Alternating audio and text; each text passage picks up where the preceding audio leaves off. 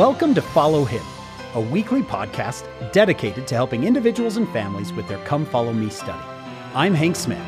And I'm John Bytheway. We love to learn. We love to laugh. We want to learn and laugh with you. As together, we follow Him. Hello, my friends. Welcome to another episode of Follow Him. My name is Hank Smith, and I am your host. And I am here with a co-host I will describe as a strength to the poor, a strength to the needy in his distress, and a refuge from the storm. John, when I read Isaiah 25, verse 4, I thought of you. Now, you're going to say, oh, that's not me. But John, think of how many people who have been driving with their kids. You know, they got their kids stuck in the car on the freeway, and they throw in a John Bytheway talk, and it becomes a strength to the poor, a strength to the needy, and a refuge from the storm. So, John, take it as a compliment. I don't know if Isaiah specifically was talking about you, but I'm going to interpret that scripture. I thought you were going to say they throw in a John Bytheway tape, because that's how far back we're going now. Yes, the 8-track. Yeah, the 8-track. I can't possibly live up to these adjectives, but for those who have cassette players in their cars. Yep. I do my own talks on CD, John, and my kids like yours. And my kids like yours more than mine. We listen to yours. So we need a third party to say good things to our kids. Yeah, right? That's how it works. We are back in Isaiah this week. We had a great first week in Isaiah, and we've got a couple more to go. And I think Isaiah is opening up to us and our listeners, John. We have someone gifted with this book. Tell everybody who's joining us. Yeah, I think that our listeners will be excited that we have Dr. Kerry Muhlestein back again. I've had half a dozen people comment to me about previous podcasts that we did with Kerry. So we're really excited to have him back. He received his bachelor's from BYU in psychology with Hebrew minor. As an undergraduate, he spent time at the BYU Jerusalem Center for Near Eastern Studies in the intensive Hebrew program, received an MA in Ancient Near Eastern Studies from BYU and a PhD from UCLA in Egyptology, where in his final year, he was named the UCLA Affiliates Graduate Student of the Year. Wow. He's the director of the BYU Egypt Excavation Project, and in association with this, works on understanding the pyramid excavated there, as well as the Greco-Roman culture represented at the site, and the advent of Christianity in Egypt. And for today, I wanted to mention his book, Learning to Love Isaiah, a Guide and Commentary, has been helpful to so many. I just love the title, Learning to Love Isaiah, and that's why we're here today. And Kerry, we're really happy to have you back. Thanks for coming again. Well, thanks for having me back. I'm so grateful. And I do have to say, this is a very true story, that when we really want our kids to get a gospel principle, I know they won't listen to me, but the two people they will listen to, the two people they're fans of, are Hank and John. That's the ones that we use. We can get them to listen to. And I'll tell you another story. My daughter, as a freshman, took Hank's Book of Mormon class. And one day someone was asking her, well, why don't you take your dad's religion class? And she said, well, unlike my dad, Hank Smith actually is funny. Dad just thinks he's funny. So you are on the 8-track in our car. Hey, I'll take it. I'll take it. My own daughter starts at BYU this fall, and I'm interested to see the religion classes she chooses to take. And I doubt it'll be mine. Yeah. You're never a prophet in your own family. Yep. Hey, Kerry, we want to give all the time to Isaiah today. We're in our second section. I think there's 5 lessons in the Come Follow Me manual about Isaiah, and this is our second one. Starts around Isaiah 13, but I'm sure you're going to want to do a little bit of background, help our listeners approach the book of Isaiah in a way that now they can go in and it doesn't read like, I don't understand a word that he's saying. He might as well be writing in a different language. What do we need to know in order to go in and at least glean some things out of these chapters? That's a great question, and I love helping people understand Isaiah. It just makes me happy, and I know you got some great guidance from Dr. Combs last week. Jason's so brilliant at this kind of thing, and so I don't want to repeat the same things, but I will say that one of the main keys, and he did touch on this, and we'll end up touching on it today, is to look for how Isaiah is fulfilled in more than one way. So often we see the chapter heading that says like the millennial Christ or in meridian of time Christ. And that's true, but that doesn't mean that's the only interpretation. That's not what the chapter headings were. They weren't giving us the comprehensive commentary in those chapter headings, right? In almost everything, there is an original context. And when we understand the original context and the way it's fulfilled in Isaiah's day, we can better understand how it's fulfilled in Christ's day or how it's fulfilled in our day. So that would be one of the things I would suggest. I know you've already talked about that a bit. Maybe I have just two other suggestions, although we'll do three. I know there are lots more we could give. The first one is just quick, and that's just to slow down. When we're going to read Isaiah, it's not like the narrative chapters that we were reading when we were doing the stories of the Exodus or Abraham going down into Egypt or something like that. This is deep stuff. Isaiah is, I think, probably the most gifted writer in the history of the world. If you disagree with me, you'll probably agree he's at least in the top 10. He packed a lot of material into his words, and you just have to take some time to do it right. And if you can't get through the whole reading, but I'd say it's better to do 5 chapters well than 10 chapters poorly. So slow down and take some time and look for symbols. Isaiah's a master at painting pictures with his words. So he has images he wants us to feel. And I think often that's what we should do is ask, what is Isaiah intending for me to feel here? But he usually conveys those images by symbols. And so slow down. When you find a symbol, when you find him talking about, say, planting, and he says, I plant this kind of seed this way and this kind this way. Learn about the seeds. You can just get online. I mean, you could use a commentary, but you can also just get online. And so when you learn the literal symbol, then you're better prepared to ask yourself, well, how would they have perceived this in Isaiah's day?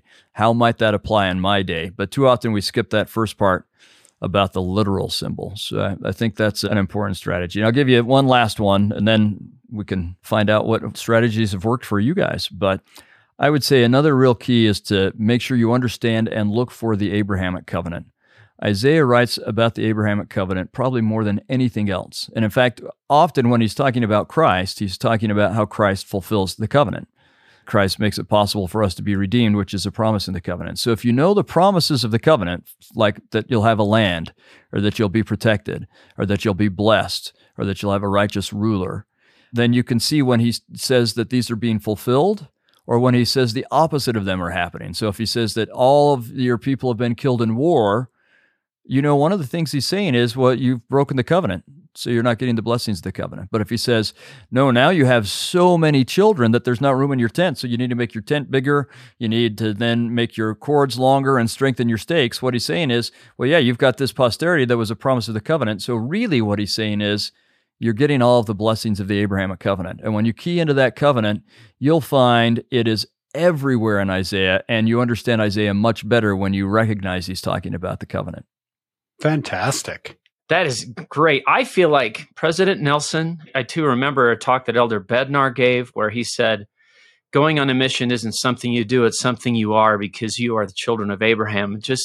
I think there's a greater, to quote Robert Millett, a greater covenant consciousness the past dozen or so years. And I love that we're talking more about the Abrahamic covenant. So I'm really glad you mentioned that. But let me go back to what's worked for us. I just want to agree with you. And looking for symbols, I think it was Victor Ludlow who said, Jesus taught in simple parables, Isaiah taught in complex symbols. And I feel like the process of trying to understand those is part of the joy of studying Isaiah, because you learn so much in trying to, what does this mean? And discovering what those symbols are. So totally amen to what you just said there. Yeah.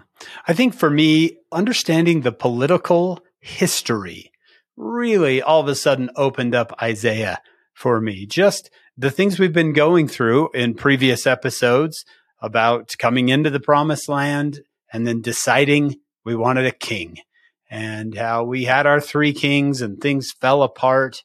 And here comes Isaiah right before, correct me if I'm wrong here, Carrie, but just a couple of decades before the fall of the northern kingdom, he's coming in and he's saying, you're going to fall. And when you understand that, you can see it in his writings. You're like, I get what he's talking about.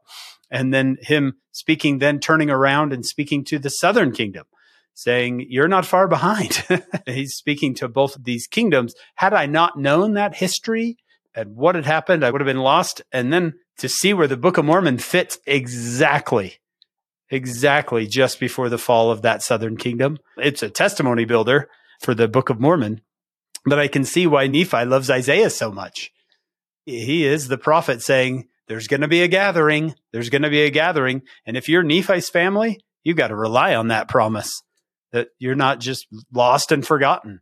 One day there's going to be a gathering. They are set on that promise. And all of a sudden it clicked. This is why Nephi loves Isaiah so much. Yeah, because they need that promise to come true for them because they have been scattered. I have to say amen to what you're saying. If that's the other great key, is to know the history and the politics. And as you said, Isaiah prophesies warning that the northern kingdom will be scattered and destroyed. And while he's still, during his ministry, while he's still prophesying, they are destroyed and scattered. And the southern kingdom is nearly destroyed. And the only reason they aren't is because Hezekiah listens to Isaiah and gets his people to repent. We read that in 2 Kings 17 and 18. It's also in Isaiah 36 and 37, which the Come Follow Me curriculum doesn't have us read because we've already read it. But I would review those chapters in your reading for next time. It happens in the middle of that. If you don't remember that that's what's happening, you don't understand most of what Isaiah is talking about. This is his immediate context, that he's trying to get them to not be destroyed. And he fails with the northern kingdom, but he succeeds with Jerusalem. Most southern kingdoms destroyed, but Jerusalem is spared because they listened to Isaiah. I think that's our episode with Josh Sears. So I would encourage everyone, go back just a couple of episodes if you haven't heard that one and listen to it with Josh Sears, because he goes through this. Here comes the northern kingdom of Assyria. It takes out the northern kingdom and is heading straight to the southern kingdom. And basically Isaiah and King Hezekiah stand alone between the vast Assyrian army and Jerusalem. It's an epic tale. Yeah, and that episode with Josh was masterful. I listened to your guys' podcast while I make breakfast in the morning.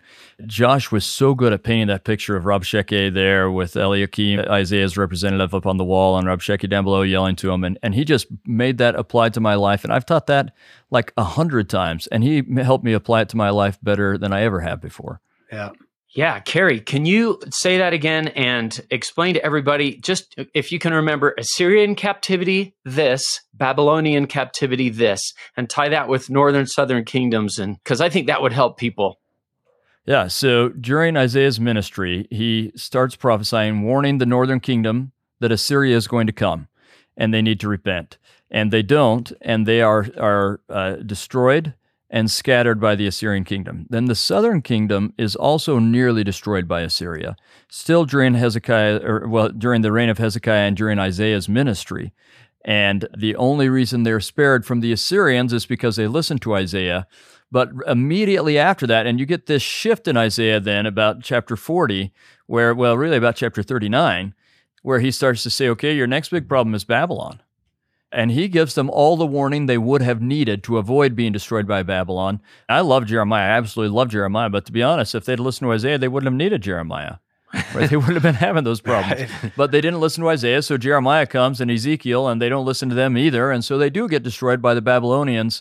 It's about 100 years after they're nearly destroyed by the Assyrians. They are about 115 years. They're destroyed by the Babylonians, and they didn't need to be. That's the tragedy. And I feel like it helps us understand the Book of Mormon to say the Babylonian captivity is coming. Lehi, get your family, get out of there. And also, perhaps it helps us to understand why Lehi had a tough sell, because Jerusalem was so miraculously protected during the Assyrian siege. And so, come on, Jerusalem's going to be destroyed. And they're going, well, probably not, because last time the Lord protected us. And I feel like that makes a big, and I see why perhaps people weren't believing Lehi, because it didn't happen that way. Last time they reached even unto the neck, doesn't it say? But they never entered Jerusalem. So maybe they're thinking, we're going to be saved. I think that's exactly why Laman and Lemuel said, this great city, Jerusalem, can't be destroyed. Like, we've seen this before. It's fine. Yeah. God takes care of us. Kind of forgetting you have to be obedient to the covenant to get the blessing of the covenant part, right? The Book of Mormon, I remember years and years ago, all of a sudden the history clicked, and it was like finding the perfect puzzle piece that you're missing in a puzzle to see how well the Book of Mormon fits right here in history. it's a testament to the book. And the idea that Lehi wasn't scattered because of wickedness, but to preserve a part of the family of Joseph. And I love that idea. I'm going to scatter you. I'm going to move you out of there. And like you said, Hank, and so here's Nephi saying, we've got a different area code now, but we are still House of Israel. We still have to keep the covenant, and the promises of the covenant still apply to us. And it's kind of, this is why Nephi's so interested in Isaiah. I'm glad you said that, Hank. Yeah, and it's so profound. I mean, the reason Isaiah is so interested in the gathering of Israel is because he's witnessing the scattering. Yeah. And put yourself in his prophetic shoes. He is one of the greatest prophets ever, and yet he's going to completely fail in getting the northern kingdom to repent. But his comfort in that, he's like Mormon, where he knows, okay, I did my best. I did exactly what God asked me to do. It's not my fault. But I still would have liked for these people to not be destroyed. But his comfort for it is, I know they will be gathered. And one of the things he prophesies frequently about that is he says, well, a remnant will be preserved, right? So you'll have remnants of those tribes from the north that will be preserved. But one of the fulfillments of that is the remnant that's preserved by Lehi, as you said, and I think Josh explained it well in that episode you referred to. Josh Sears talks about them being scattered because of their righteousness, but that's God's method for preserving another remnant that then can be gathered. They become wicked, obviously, but they're also in the midst of being gathered. Perfect. So when we jump into these chapters today, when in that history has Assyria already taken the northern kingdom, or are we pre that moment? We're really, for the most part, before that moment. But that brings up another important point.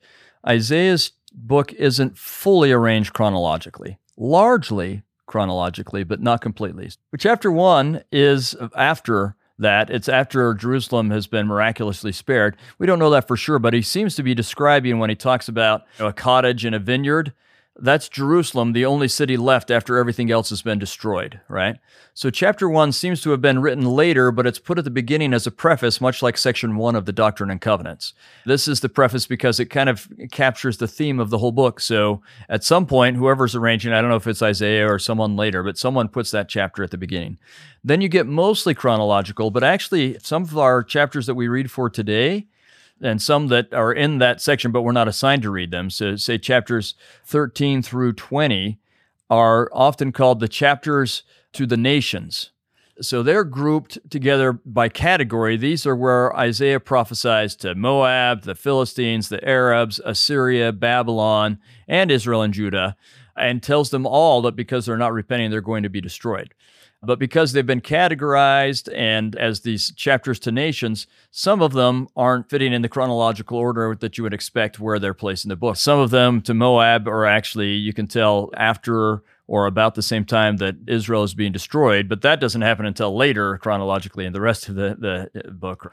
You get a little bit of jumping around in there, but most of our reading, say chapter 21 through the rest, is pre-destruction of Israel, although we can't tell exactly when that happens. It probably happens somewhere in the gap between this time's reading and next time, but it's somewhere in there. And then what you'll cover for next week is that period where Judah is almost destroyed. But most of ours is the last moments before Israel's being scattered. And we also have to remember that Israel is kind of scattered in stages. So Tiglath-Pileser III comes down and conquers them and scatters a bunch of them in 732 BC. And then they rebel, and so then you get both Sargon and Shalmaneser. Sargon and Shalmaneser come down and destroy them even more and scatter them even more. So you've got two time periods. So some of what we're reading today is probably in between those time periods where they're in the midst of being scattered. And I would guess Isaiah is feeling desperate about that. And so we're going to see in some of the chapters we read his strong warning to the fact that they're following bad leaders and it's causing them a problem, and also his promise that at some point God comes and relieves them from those who are oppressing them. And those are themes that are heavy on his mind because of what's going on around him. Wow. All those kings you spoke of, those are Assyrian kings. They are Assyrian kings, yeah. They have tough-sounding names, right? I mean, Shalmaneser, Tiglath-Pileser, they sound like they might come and beat you up, right? I'm glad you put it that way, because it makes me think of Isaiah as a person to think he's seeing this happen all around him and how heartbreaking that must have been. and would affect the way he described things, because he's watching the destruction. He's trying to warn them about it. It's happening anyway. I like that. Makes you feel for Isaiah a little bit, watching this happen, and that's why I'm saying this right now.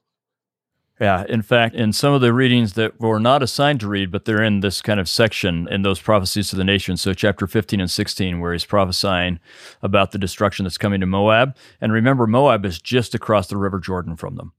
He probably knows Moabites. I would be shocked if he doesn't know Moabites. And as he talks about the vision he sees of the destruction coming to Moab, he says, I'm undone. I'm weak in the knees. I feel sick about this. And you can imagine, I mean, it almost makes you get emotional to think about Isaiah saying, I know those people, and I'm seeing before it's happening, I see what's going to happen to them, and it's killing me. It reminds me of Nephi, who says, I saw in vision what happens to my people, and it's terrible. It's just heartbreaking. There are a couple of times in our reading for today, if you include even the chapters we're not assigned to read, but also in some of the chapters we're assigned to read, where Isaiah does give us that personal touch, and he says, this is hard for me. I don't like seeing this stuff. I don't like knowing about this sorrow. Yeah. It's the Book of Mormon which tells us he's doing this scattering to save the tree, right? That's Jacob 5. I have to scatter this tree or the whole thing's going to go bad. All of a sudden I got the message of Jacob 5. It grieveth me that I lose this tree, over and over and over. Sometimes as I read Isaiah, I think, oh man, they're being punished. But really, they're being saved.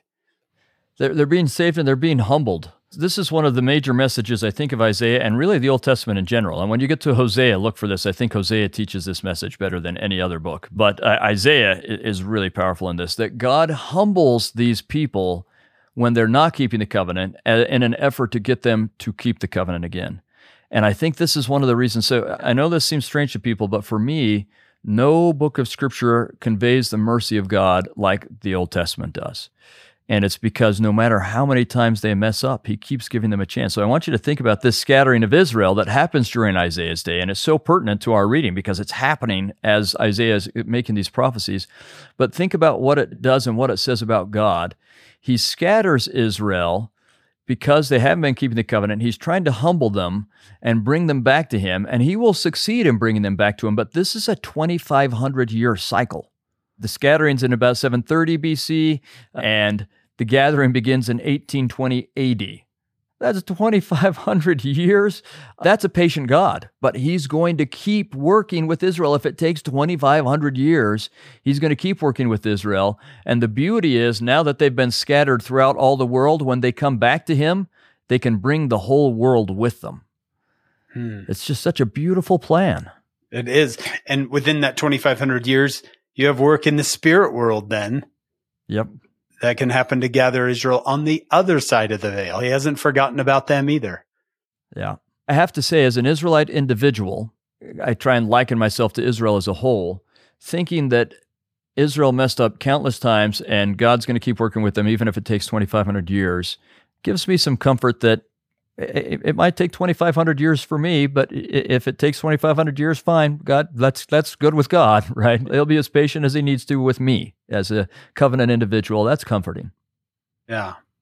It's helpful for parents and grandparents who think that they've got to get their child or grandchild to turn it around by next week. But yet at the same time, when you say that, it also gives me a glimpse of how God must feel, because I think that about either some of my kids or some of my nieces and nephews and cousins and so on. I think they'll get it turned around eventually, but I sure hate to see the misery they're going through now. I hate to see the suffering they're bringing upon themselves. And I would guess God feels that way exponentially. Yeah. Ugh. Yeah, I think that the Old Testament teaches us about God's mercy more than any other book, because we keep seeing how often his covenant people break the covenant and how he always gives them another chance. No matter how hard it is, no matter how much work it takes or how long it takes, God always gives them another chance, and he will succeed in bringing them back. And that's incredible mercy. I'm so glad you said that, because I know that probably all of us hear this idea of the Old Testament God seems kind of like angry and the New Testament God seems kind of like this. And so for you to say that helps people to look for that. Recently, I was reading about Corianton. You know how Alma talks to him, And he says, deny no more the justice of God, and don't excuse yourself, but let the justice of God and his mercy and his long suffering. You're missing those parts, Corianton. You're only seeing this. And then he said, let them have full sway in your heart. What an interesting phrase. That God has all of those in a perfect harmony, his justice, his mercy, and his patience, his long suffering. And let all of that have full sway in your heart if you want to have a picture of what God is really like. It's a theme that moves me and is very important to me. In fact, the first thing I ever wrote was really on this topic because I'm so moved by it. It speaks to me. Yeah. The manual talks about this right in the opening part of the lesson. It says that here's Isaiah's assignment to go tell these powerful rulers of these mighty kingdoms that they must repent or be destroyed. It was a dangerous task, but Isaiah was fearless, and his warnings to the kingdoms of his day, including Israel and Judah, were bold. And then the next paragraph, John, this is what you just said. However, Isaiah also had a message of hope. Even though the prophesied destructions eventually did come upon these kingdoms, Isaiah foresaw a chance for restoration and renewal. The Lord would invite his people to return to him. He would make the parched ground become a pool and the thirsty land spring of water. He would perform a marvelous work and wonder, restoring to Israel the blessings he had promised them. Don't forget both sides. You're seeing, yes, there's a destruction that's coming because of disobedience and breaking covenants, but there's also always that chance at renewal and restoration. Wonderful. All right, Carey, you ready to jump into these chapters? Yeah, and there's more to cover than we could possibly cover. So let's just pick a couple of verses, well, maybe sometimes a whole chapter, but sometimes a couple of verses within a chapter to highlight things and see what we can talk about. One thing maybe we'll just touch on, we won't maybe even read much from it, but if we're going to talk about these kind of multiple fulfillments, I think a good example of that is in Isaiah chapter 13 and 14, when it's talking about Babylon, but it's also clear that it's talking about Satan at the exact same time. So this is a prophecy that Babylon, who will destroy Judah at some point, and Isaiah has seen this in vision, it's going to destroy Judah, but it will be destroyed. And all these nations that it humbled, and it's actually a fairly short-lived empire, really big and powerful, and less than 100 years and it's gone. And he compares that really to Satan, who is powerful, but Satan's day really is short. And at some point, just like all the nations that have been conquered by Babylon, and they say, we're still here and you're gone. That's kind of weird.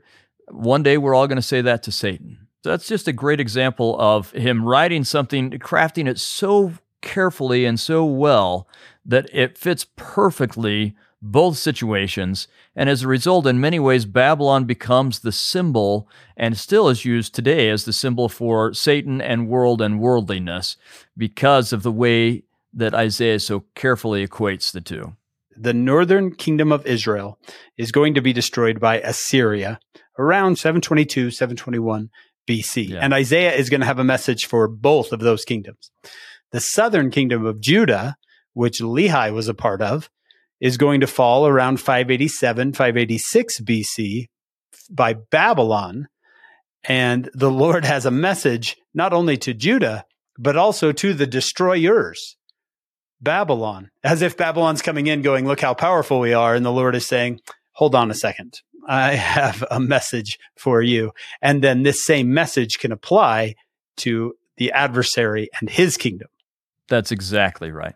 And I don't want to complicate things too much, but I think we won't understand a few things if we don't remember that in the middle of those, in between those, at about 701 BC, Judah is nearly destroyed by Assyria as well. And so some of the prophecies about Assyria are about what they're doing to Judah, while some of them are about what they're doing to the kingdom of Israel. And then some of the prophecies are about what Babylon will do to Judah. All three of those time periods are addressed by Isaiah, and he lives through two of them. I don't know. I find this just ironic that here comes Babylon thinking they're all tough and amazing, and they destroy Judah.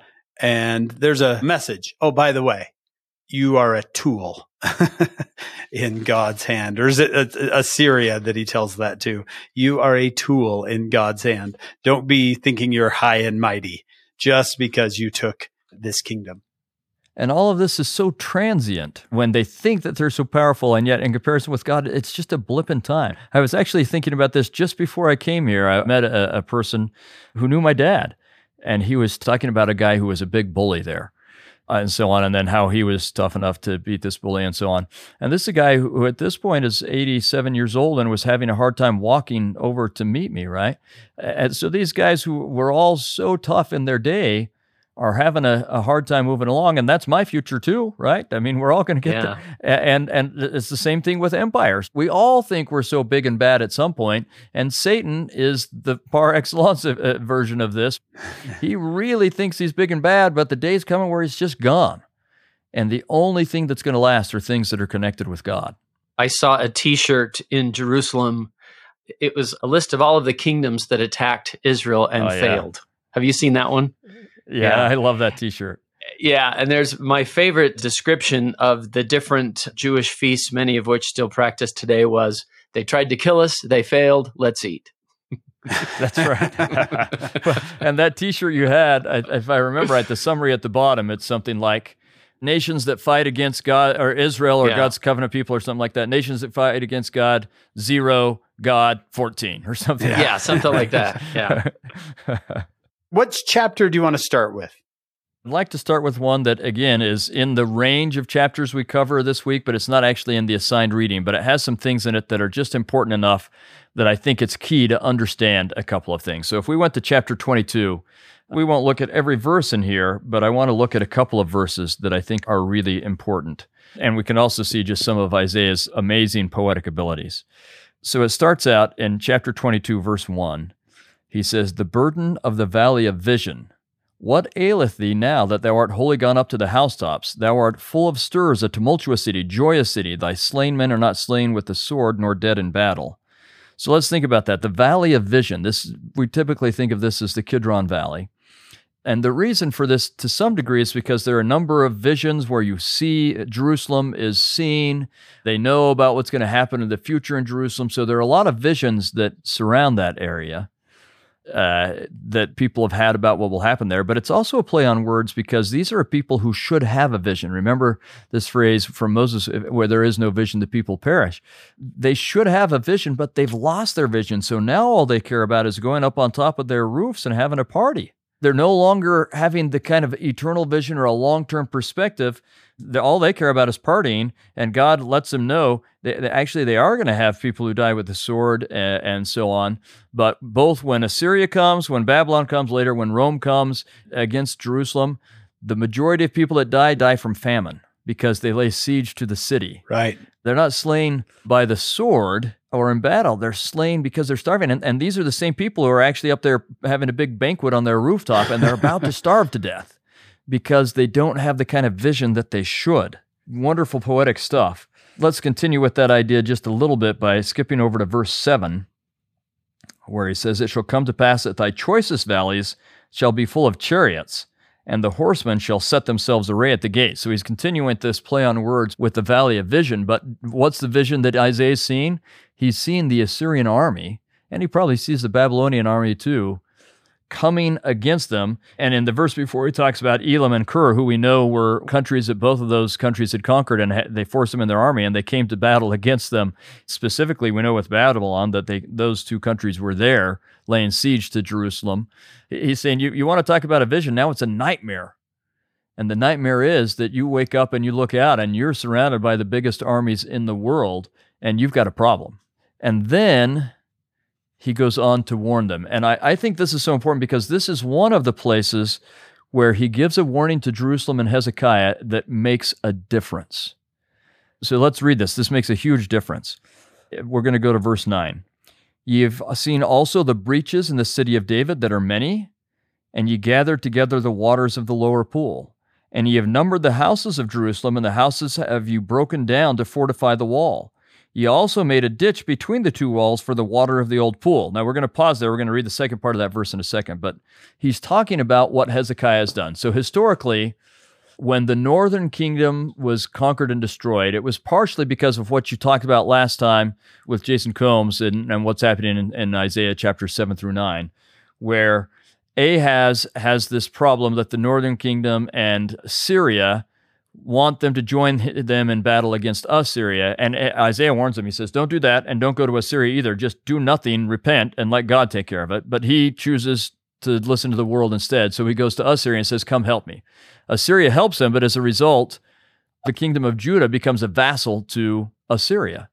And now they have to send huge amounts of taxes, and they have to send men and women to be their servants and their slaves and to be in their armies. So their children, their teenagers are going as tribute every year. And after a while, this becomes too burdensome. They just can't keep doing it. And so Hezekiah is going to rebel. He's going to withhold that tribute. That's the form of the rebellion. He's withholding the tribute.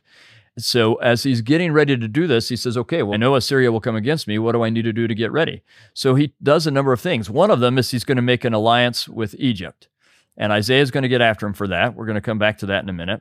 But the other things is he's going to prepare Jerusalem. He's going to get Jerusalem ready for a siege. Now, he's had a lot of people move into Jerusalem because they were refugees from the northern kingdom, so he has to kind of expand the city and the wall anyway. So he's going to repair the breaches in the wall of the city of David. So the city of David is not Bethlehem. Luke's the only person that refers to it. Bethlehem as the city of David. And that's just because Luke was a Greek who didn't know anything about what was going on there. Okay. Every other time you read City of David, it's Jerusalem. All right. But I don't want to ruin your Christmas hymns. They're still nice. But he's talking about Jerusalem here, the city of David. Hezekiah has seen the breaches in the wall, and he's going to fix them. And he also is going to build a huge wall to encompass the new inhabitants of the city, that there wasn't room for them in the city, so they built outside of the city. He's going to encompass them behind this huge wall. And archaeologically, we found this wall. It's called the Broad Wall because it is so wide. It's also really tall, but it is so wide. And note this part where he said, the houses you've broken down to fortify the wall. You can go into Jerusalem today. If you're out by the Herva synagogue and just behind there, you'll see where they've got this place where you can still see the remains of the wall. And you can see it's one of the places where it's built on top of a house. It goes right through a house. It's got to be one of the houses that Isaiah is talking about in this verse. And Isaiah is a little unhappy about it. He says, you're tearing stuff down and doing all these things to try and fortify the city on your own. And he also talks about gathering the water so that the Assyrians won't have it, but they can have water inside themselves. This is when they built what's called Hezekiah's Tunnel. It was probably started by his father Ahaz. Archaeologically, it seems we've recently been uncovering clues that it was started by Ahaz, but it's finished in Hezekiah's day, and he probably does most of the work. We don't know for sure, but it's probably mostly in Hezekiah's day, so we call it Hezekiah's Tunnel, where they build this tunnel to take it from the spring of Gihon, and instead of having it go outside the city like it had up to that point, he's going to tunnel all the way underneath the city and bring it down to the bottom of the city where they'll create the Pool of Siloam that later Jesus will send a blind man to wash his eyes at. And so that's the tunnel and that he's talking about there. So all of those are things that Hezekiah is doing to get ready for this battle. But I want you to now look at the last part of verse 11. After he says, you've built this ditch between the two walls for the water of the old pool. That's Hezekiah's tunnel we're talking about. But ye have not looked unto the maker thereof, neither had respect unto him that fashioned it long ago. See, initially Hezekiah is following in his father's footsteps. He's trusting in the power of man and the world, allying himself with Egypt, building up these fortifications, and he's not turning to God. He's not trusting in God. And Isaiah is warning him here, and thank goodness Hezekiah listens. Now, tradition holds it that Hezekiah, Ahaz, and it might be Uzziah, and one of the kings is a cousin with Isaiah, and that actually Hezekiah may have married Isaiah's daughter. So Isaiah might be his father-in-law. That's all tradition. We don't know if it's true or not. But if so, then it's nice that Hezekiah, he can get access to Hezekiah and he listens to him. But one way or the other, Hezekiah listens and he repents. Now, it doesn't mean he stops doing these things or that these things are a problem if you're turning to God. And in fact, an Egyptian army does come, and that's what draws the Assyrian army away from Jerusalem, and then God smites that army. But the Egyptian army did play a role in the saving of Jerusalem, but it wouldn't have, or at least it wouldn't have been successful if they hadn't started turning to God. These walls and this water helped them, but they wouldn't have, and they wouldn't have been enough if they hadn't turned to God. And that's the message that Isaiah is trying to get to Ahaz, Hezekiah, and everyone who would ever listen to him. Start trusting in God. Forget about what the world is teaching you and trust in God. I'm so glad Hezekiah listened. It reminds me of President Hinckley used to say, I pray as if everything relies on God. I work as though everything relies on me. So yeah, build your tunnels.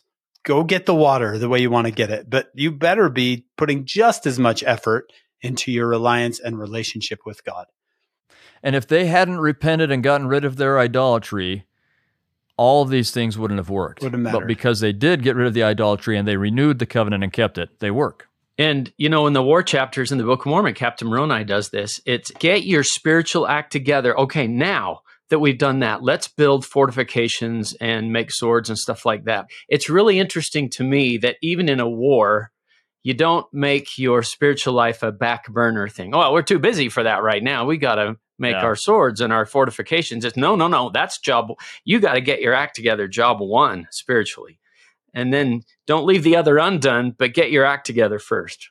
And that we'll see that here. In fact, as you say that, it reminds me of Moroni's son Moronihah, who, after they lose a whole bunch of land to the Lamanites, works on getting everyone to repent. And then it says, once they had repented, he felt like he could start to go from city to city and start to retake cities. And he only gets half of them, but he wouldn't even try until he'd gotten the people to get their spiritual lives in order. Yeah, job one.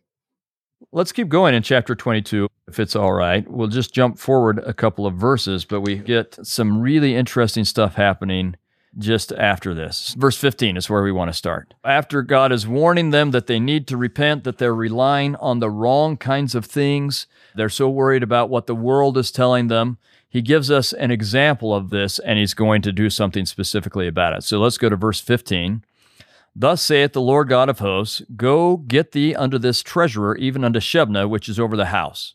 So Shebna is a person who holds a very important position. He's the steward of the king's house and the treasurer. Being steward of the king's house basically means he is the one who does everything the king wants to have done. So he's like the chancellor or something like this. He's the guy who actually gets it done. Very important, very powerful. Kind of like an executive secretary. Yeah, that's exactly right. I'm with you on that. Verse 16 is what he says. What hast thou here, and whom hast thou here, that thou hast hewed thee out a sepulchre here, as he that heweth him out a sepulchre on high, and that graveth an habitation for himself in a rock? So his complaint is, what are you doing? You're putting all your wealth into a huge sepulchre that you're carving out for yourself. And interestingly, we've actually found the lintel over a big sepulchre that says it's Shebna, son of so-and-so. I mean, we found the sepulchre it's talking about. And that lintel is now in a museum. But you see his point here. What you're doing is ridiculous in two ways. One, you're so concerned with having a big, sumptuous tomb. You're spending all of your time and your resources and your wealth on that when you're about to be destroyed. And two, who cares about the tomb, right? It's transient. Your body's there for a little while. It molders and you'll never really enjoy it. What are you thinking? Right? He's so concerned with all the wrong things, with transient, unimportant things that the world has told him to be concerned about. So this is what Isaiah says is going to happen to him as a result. Verse 17 and 18. Behold, the Lord will carry thee away with a mighty captivity and will surely cover thee. He will surely violently turn and toss thee like a ball into a large country. There shalt thou die, and there the chariots of thy glory shall be the shame of thy Lord's house. And I will drive thee from thy station, and from thy state shall he pull thee down. So he said, basically he's saying, when Assyria comes, because you haven't gotten them to repent, you've been spending your time on the world's ideas instead of my ideas, you're going to go into captivity in Assyria, and you're going to die there. You're not going to get to use this tomb anyway. And so as a result, I'm going to remove you from your station right now, because you're not doing what you should be doing. You're spending your time on the wrong things. Talk about being caught up in the thick of thin things. I mean, that's exactly right. You've got bigger problems and you're focused on, well, I want to make sure my grave is pretty, right? Yeah. and the irony, okay, go ahead, but you're not going to get to use it anyway. Yeah. Right? I just like the phrase, violently turn and toss thee like a ball into a large country. There's a sports sound to that thing right there. Yeah, that's right. He's just going to bounce past him over into Assyria, right? So. There's a lot of application there, Carey. Don't you think? What are you spending your time on this for? There are real battles out there. Your children, your grandchildren are fighting real battles, and here you are concerned with whatever you're concerned with, what your Instagram feed looks like. And I think we can all take a moment right now and ask ourselves, what is it that I'm spending so much of my time and energy on because the world has told me that this is important? Yeah. And I really should be putting my time and resources into something else. There's got to be some way for all of us that that's happening right now. It's not an if question. It is a how question. How is it happening for us? And as we're talking, I'm thinking of some things I can do differently. So me too. I'll repent. Sure. Now, we have an unspoken principle in the transition that's going to happen here, but I think it's worth talking about. You may probably remember chapter 1, and right before the famous verses, verse 18, where he says, though your sins be as scarlet, they shall be white as snow. You get verse 16, where he says, you've got to quit doing the evil stuff, and verse 17, where he says you've got to start doing the good stuff. And the transition between them, the last little line of verse 16 and the first line of verse 17 is cease to do evil. That's the end of 16. And then first line of 17, learn to do well. That's in Isaiah 1. This is a principle. Yeah, Isaiah chapter 1, verse 16 and 17. And then right after that, he's going to say, repent, and we can get you all cleaned up here. Though it's red, it can become white. I can't tell you how many times as a bishop I've used that phrase, that cease to do evil, learn to do well. Because when you're trying to stop a bad behavior, you have to replace it with a good one. If not, you've got this vacuum and you slip back into the bad behavior. Yeah. You've got to replace it with a good one. So that cease to do evil, learn to do well is profound. And that's what he's going to do for Judah here. He's going to get rid of Shebna, and he's going to put in someone really good in his place. So let's read what he does. Verse 20, and it shall come to pass in that day that I will call my servant Eliakim, the son of Hilkiah. This is the same Eliakim that when you were talking with Josh Sears and Rob Sheke came to the wall and was yelling up there, Isaiah's major representative is Eliakim. This is the guy. This is how he got into that position, that he would be doing that.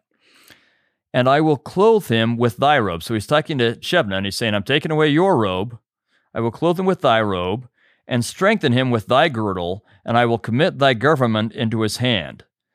And he shall be a father to the inhabitants of Jerusalem and to the house of Judah, and the key of the house of David will I lay upon his shoulder. So he shall open and none shall shut, and he shall shut and none shall open.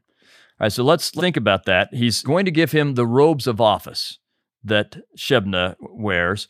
The description of his robes are very similar to the description of the robes that Aaron would receive. And you went over that with Matt Gray, I remember, where you've got this priestly robe and then a girdle, and then he's got the brass ephod, but coming up from that, on the shoulders are symbols of or insignias of power or authority.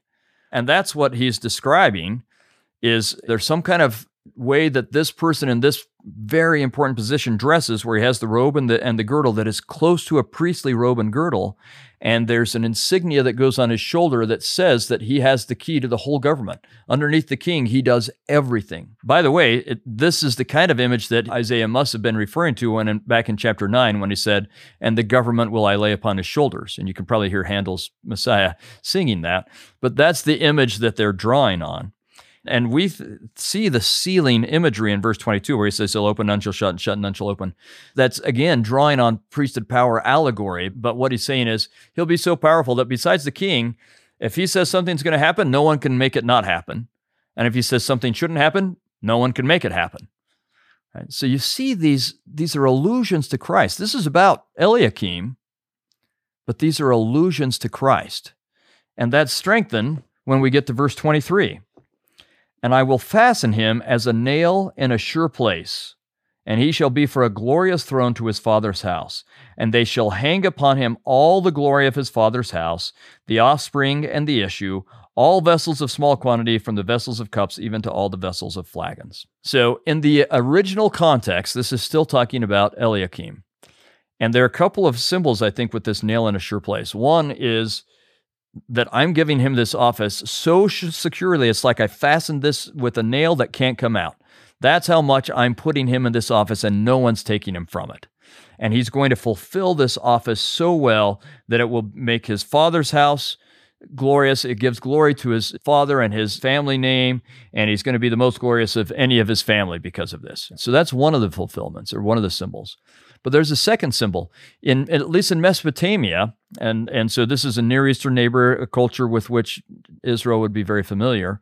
And they may have done this in Israelite places as well, and we just maybe haven't found the archaeological examples. But in Mesopotamia, in a temple or in some of the palaces and a couple really important houses, they would symbolically take a big clay nail and they would write the terms of the treaty or the covenant. So the agreement with God that you would serve the God of that temple, or the agreement with this king, you would write it on that clay nail and you would then sink it into that temple or that house. And that symbolically says this temple functions and is built upon this covenant agreement. And that's a nail in a sure place.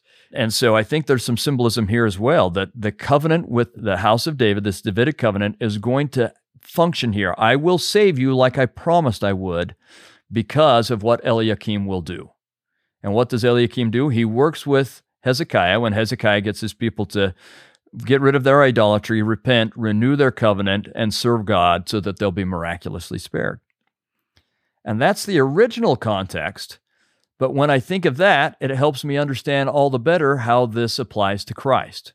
Because Christ is also a fulfillment of someone who brings glory to his Father's throne and has the government upon his shoulders and has the key to the house of David and is fastened with a nail in a sure place. Wow. And gets us to get rid of our idolatry and repent and renew our covenant so that we can serve God and thus be saved.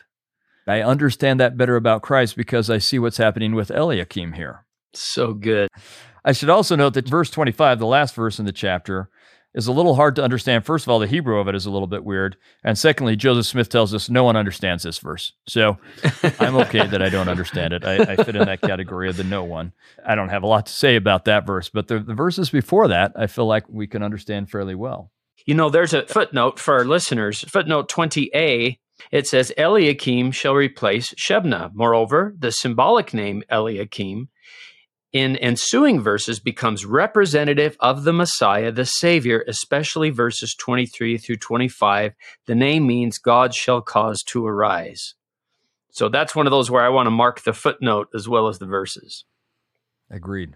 When we did Ezra chapter 9, verse 8 says this, and now for a little space, grace hath been showed from the Lord our God to leave us a remnant to escape, and to give us a nail in his holy place, that our God may lighten our eyes and give us a little reviving in our bondage. That's an interesting phrase, a nail in his holy place. But the footnote 8b takes us to Isaiah 22, verses 23 and 25, which we just read. So that was one of those ones I wanted to tie together. And it makes me think that they may have done this in the same way we were talking about with those Mesopotamian temples, that they may have had a nail in the temple, and it's not a real nail that holds things together because it's made of clay, right? But there may have been something that had the terms of the covenant on it that is placed in the temple because the temple is so much about the covenant with the house of Israel today and in their day. So I just want to make sure I understand that correctly, Carrie. There's a symbolic nail placed into the temple with the terms of the covenant, and that would be this nail in the sure place. And it's the nail that makes everything sure. The covenant is what makes it sure. And that's because Christ makes it possible for the covenant to be fulfilled. And so you can see the symbolism going back and forth between the covenant and Christ and the nail and what Christ suffers and so on. I think it's just a beautiful interweaving of language and symbols.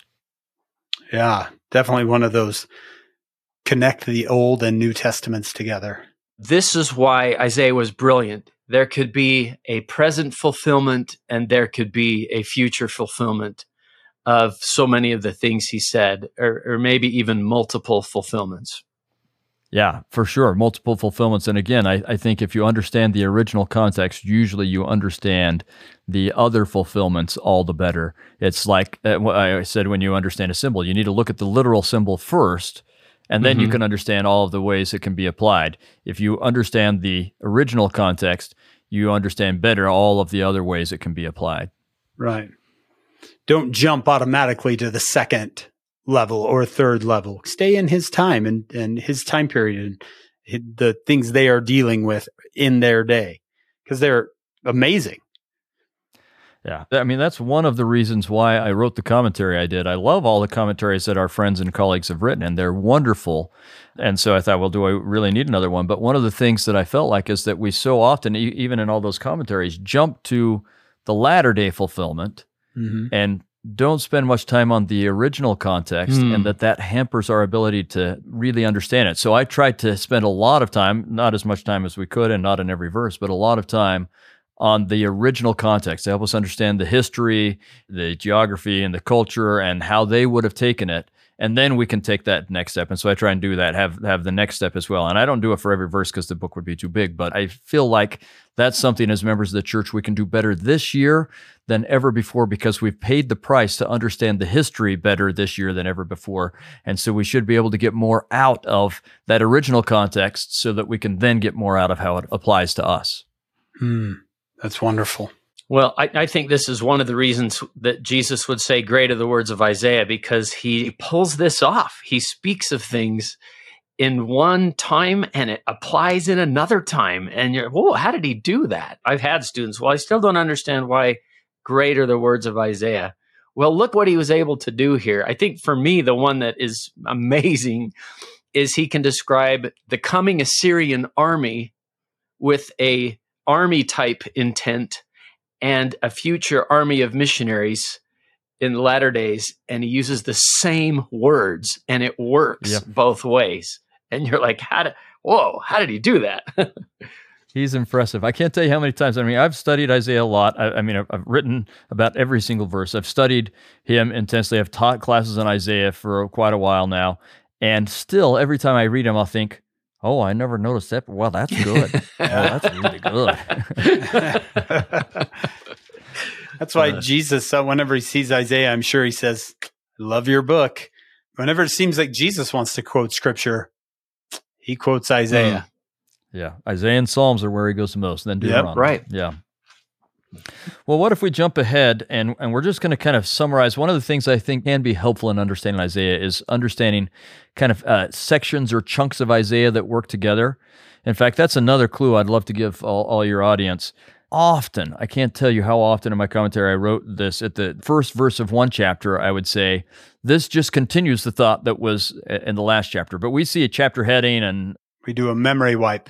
Yep. Yeah, but so often it's like, say, 6 chapters that are really all one thought. They just go together, right? Yeah. And if you can see those kind of chunks and realize, okay, these go together, and here's really a break, and then these go together, I think that's really useful. So I would say chapters 24 through 27 are a cohesive unit. Or one thought. Oh, wow.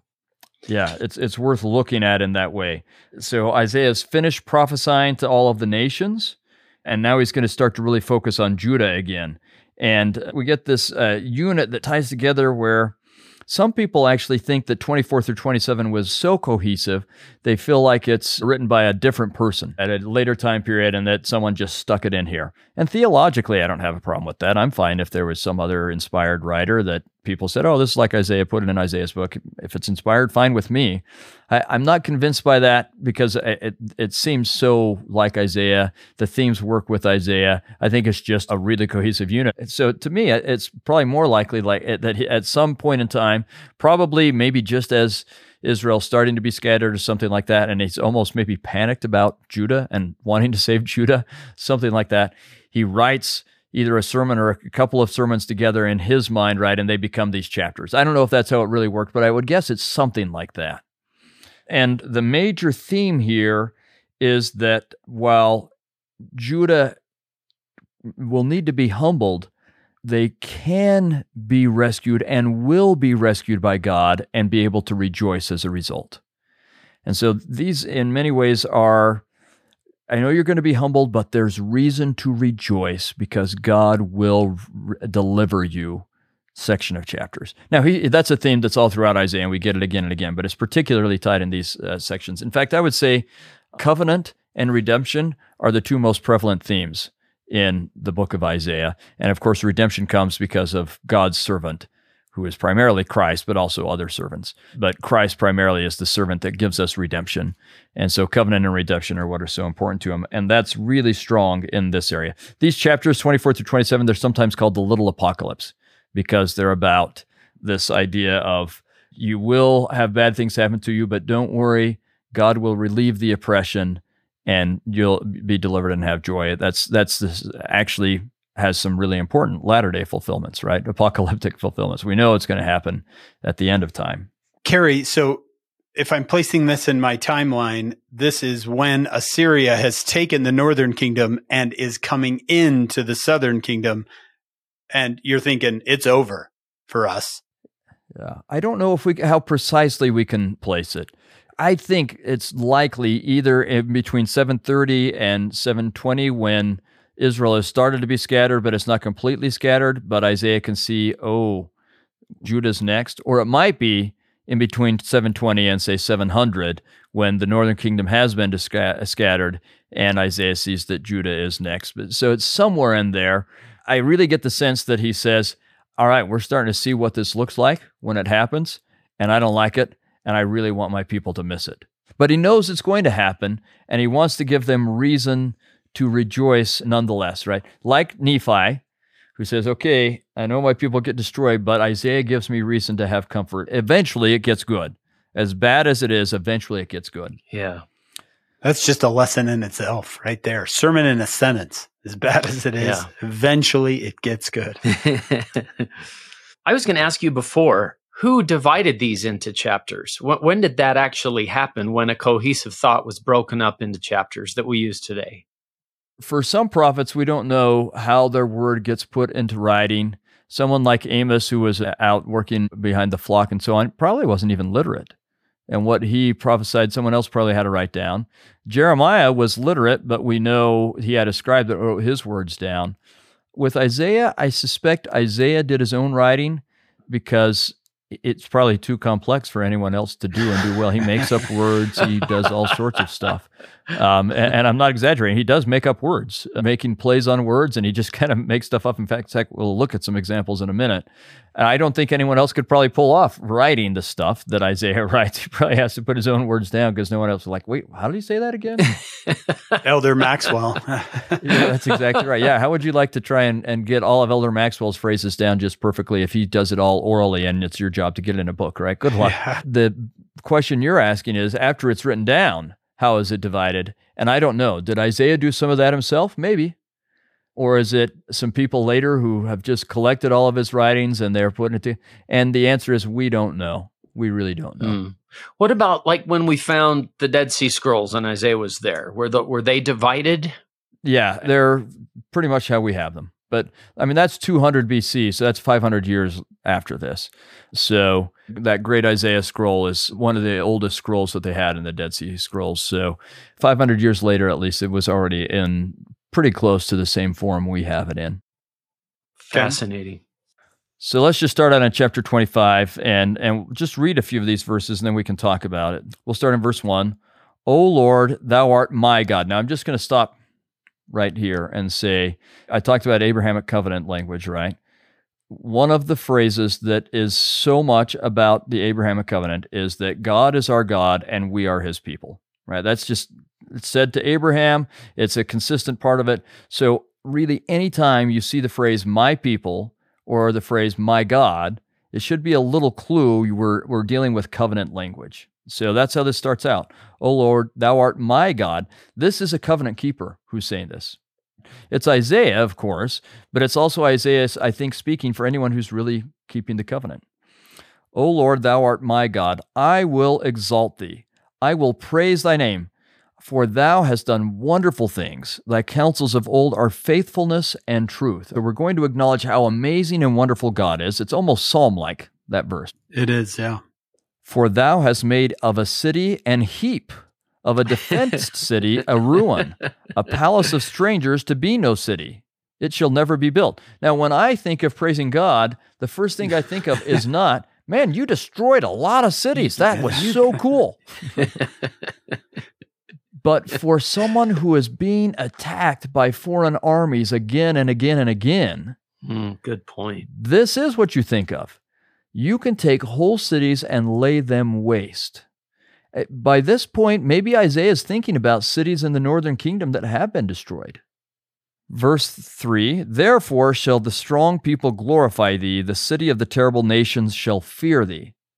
I think he's saying, we're going to glorify you and Assyria should be afraid. But of course, this can have applications in all sorts of ways. It's not just in his own day. We should think, okay, well, the way Nephi would put this, if he's thinking of his vision that he has in 1 Nephi 14, is that the children of the Lamb of God, the church of the Lamb of God, and the great and abominable church. He's going to see it in those terms. There are all sorts of ways we can see it. Now, verse 4 is beautiful, I think. For thou hast been a strength to the poor, a strength to the needy in his distress. This sounds like something I heard in the introduction. A refuge from the storm, a shadow from the heat, when the blast of the terrible ones is as a storm against the wall. Thou shalt bring down the noise of strangers as the heat in a dry place, even the heat with the shadow of a cloud. The branch of the terrible one shall be brought down low. So those who oppress us are going to be brought down just like you can see heat falling, right? In this mountain shall the Lord of hosts make unto all people a feast of fat things. So note how he keeps contrasting these images. You're getting rid of our oppressors and you're taking care of us, which is exactly what the covenant promises will happen. So verse 5 is the getting rid of the oppressors. Verse 6, and the mountain, that's typically referring, not always, but typically referring to the temple, or at least the Temple Mount. So there the Lord will make a feast of fat things, a feast of wines on the lees, of fat things full of marrow, of wines on the lees well refined, right? So he's saying, you're giving us the best of the best. We are going to have a fantastic feast here. And now we're getting to the part I really want to focus on, verse 7 and 8. And he will destroy in this mountain the face of the covering cast over all people and the veil that is spread over all nations. That's probably supposed to be read a bunch of ways, but at least one of the important ways I read this is the thing that separates us from God is going to be destroyed. Again, it's in this mountain. That's the temple. And so there's a veil that's spread over all nations, but it's covering us and separating us from God. So I think that's one of the interpretations. I'm sure there are others, but one of the interpretations would be here when we have this great feast, when God has really taken care of us, there's not going to be something that separates us. Now look at verse 9 or 8. He will swallow up death in victory, and the Lord God will wipe away tears from off all faces. That is one of my favorite lines in all of Scripture. He will swallow up death in victory, and the Lord God will wipe away tears from off all faces, and the rebuke of his people shall he take away from off all the earth, for the Lord hath spoken it. That is just so wonderful to think of God wiping our tears away. Death is conquered. So it's not just Assyria that's conquered. In this case, Assyria is standing as a symbol for death itself. And Christ or Jehovah is defeating death and wiping tears away from us. Verse 9, and it shall be said in that day, lo, this is our God. There's that covenant imagery again. We have waited for him, and he will save us. This is the Lord. We have waited for him. We will be glad and rejoice in his salvation. Right. Just beautiful images of how all oppression, every kind of oppression will be ended, and God will save us and wipe away our tears. Please join us for part 2 of this podcast.